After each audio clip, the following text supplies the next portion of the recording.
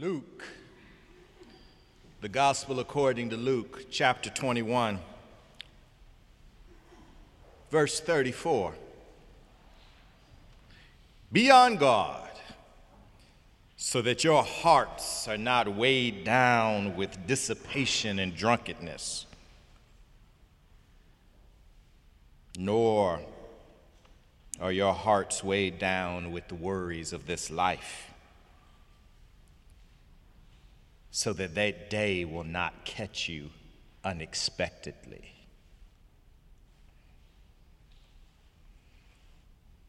When opportunity knocks,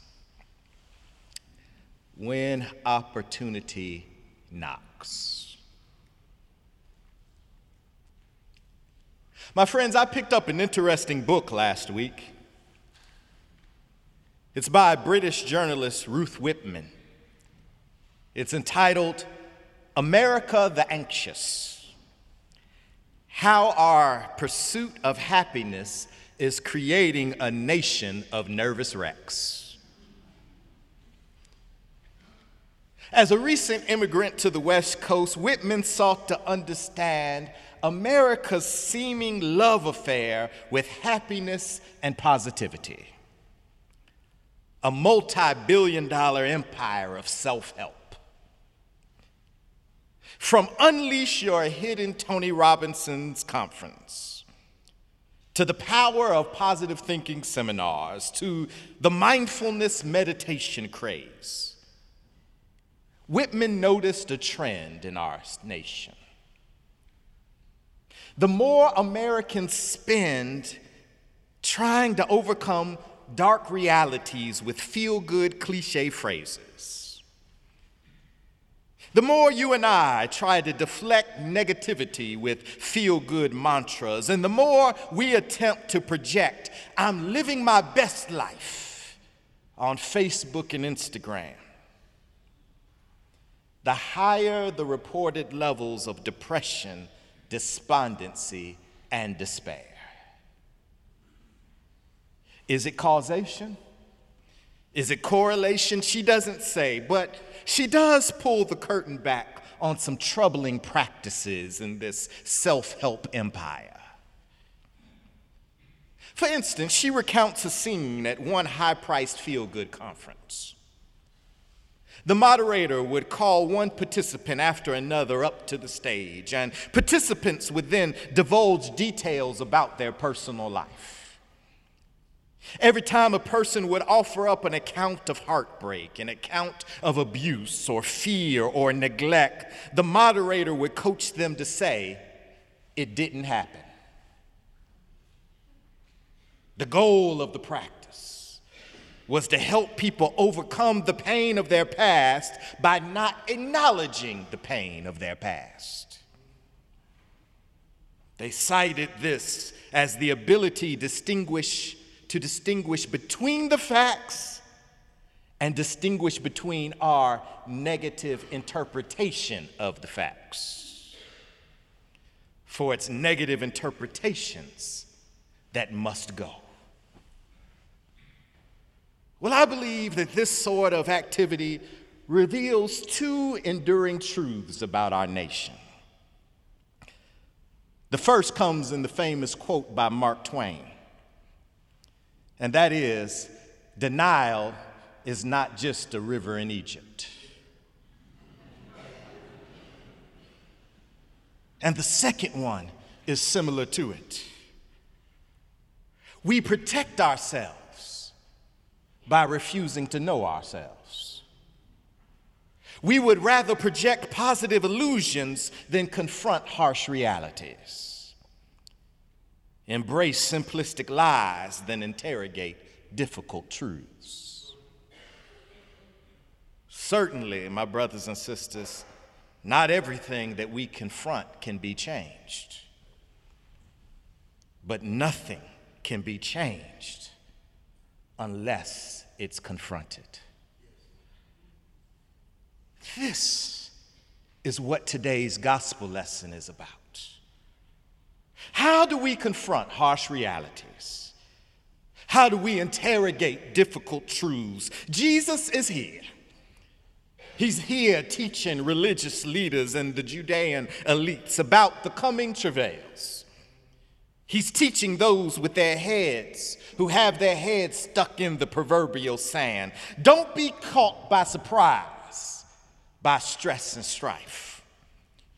Don't try to ignore calamity and catastrophe. Don't be surprised by adversity and affliction. For your privilege can't preserve you. Your performances of piety can't protect you. For when the pains, problems, and perils of evil come like a thief in the night, you have got to be ready. You've got to remember. You've got to remember the teachings of the laws and the prophets. Get ready. You've got to remember, be kind to the stranger, for you were once strangers in the land of Egypt. Get ready. You've got to remember, Jeremiah told us that God desires the execution of justice and righteousness in the land. You've got to remember, Micah's already told us what is good. Do justice, love mercy, walk humbly before our God. Get ready. Now's not the time to slumber. Now is not the time to doze off to the lullabies of our own perceived privilege, nor is now the time to feel overwhelmed by what may seem like the ubiquity of evil, suffering, and corruption in our world. We've got to get ready. In the words of James Weldon Johnson, lest our feet stray from the places, our God, where we met thee, lest our hearts, drunk from the wine of the world, we forget thee. Get ready. These, my brothers and sisters, are the themes of Advent. Advent is about anticipation. It's about preparation. We're anticipating the birth of the Christ child. We're preparing ourselves for the coming of the Prince of Peace. But anticipation and preparation, we have to know that these are not passive endeavors. Both anticipation and participation, they involve us taking responsibility for the world that we live in right now. This involves a personal prayer life, yes. This entails personal growth and spiritual cultivation, indeed. But our anticipation and our preparation can never be viewed as solitary acts. Like the happiness industry in this nation, too often we make joy and satisfaction all about the self. Joy, happiness, and fulfillment, these things, they do not emerge from self-mastery and so-called personal growth alone. For when we take that attitude, we lift up the drawbridges of human relations and we dig moats around our capacity for compassion. We end up succumbing to the imperialism of the self. And we forget that another's material needs are our spiritual needs. In the words of Mother Teresa, if we have no peace, it's because we've forgotten that we belong to each other. Fulfillment, joy, happiness, all of these things depend on other people. Maybe this is the reason why that most studies show that religious people tend to be happier and feel more fulfilled than non-religious people. Now, let me be clear, it's not about whether one is Jewish, Muslim, Christian, or Hindu. Particular theologies aside, religious people tend to have higher levels of engagement with others in the community. Religious people are more likely to volunteer time helping others, visiting with friends, supporting their communities, and providing for others in the community in need. And these are the features of a happy and healthy and productive life. And these are the ways that we can prepare ourselves by creating the world right now that we want to see. Not in spite of suffering, but in the midst of human suffering. Disappointment and distress, they're all around us. Chaos and corruption are commonplace. Evil and injustices, they're everywhere. Yet we should not be surprised, nor should we be particularly afraid. Stand up and stand strong, Jesus is saying, for this is our opportunity. Opportunity is knocking. When we witness anti-Semitism on a rise throughout North America and Europe, when we witness the murders of journalists and the erosion of human rights across the globe, when Palestinian and Syrian children are unable to quench their thirst at the wells of freedom and equality,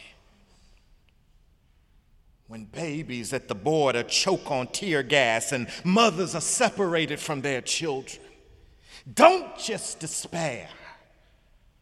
For amidst the clamor of suffering, hear the knock of opportunity.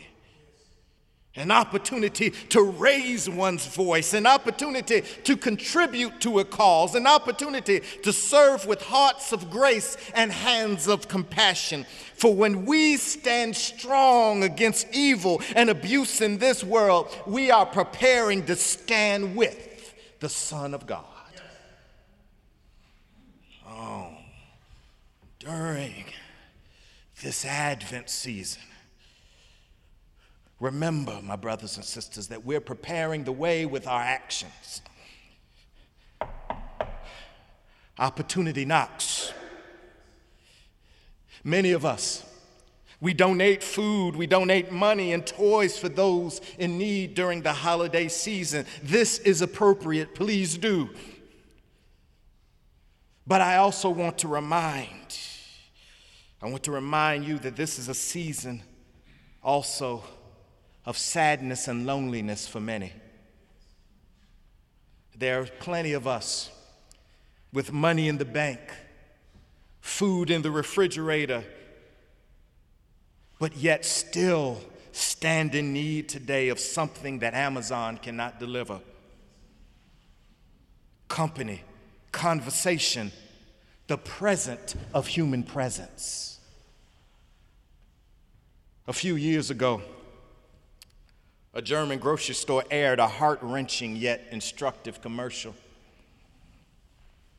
The commercial showed an old man coming home with a handful of groceries during the holiday season.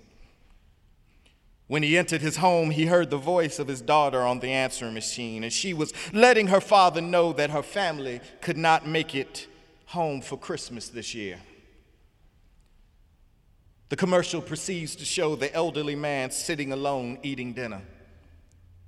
He's shown in several different outfits. One suspects it's because it's years since the children have returned home for the holidays. The man is there eating in front of a Christmas tree all by himself. The next Christmas, the children receive a telegram. The telegram says that their father has passed away. We see them in the commercial shutting down their busy big city lives to return to the small country town for the funeral. When they enter the house with tears in their eyes, they find a decorated Christmas tree and a feast spread across the table. And the father enters the room and he asks, "How else could I have brought you all together?"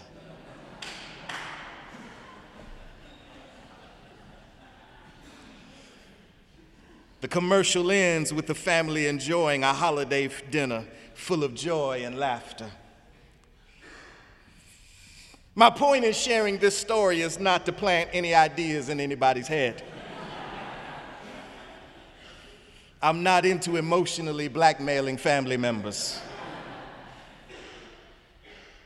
But it is to say this, in the words of Emily Dickinson: behavior is what a man does, not what he thinks, feels, or believes.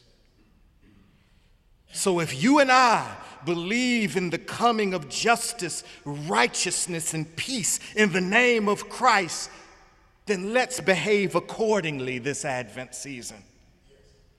There's no need to wait. Opportunity knocks,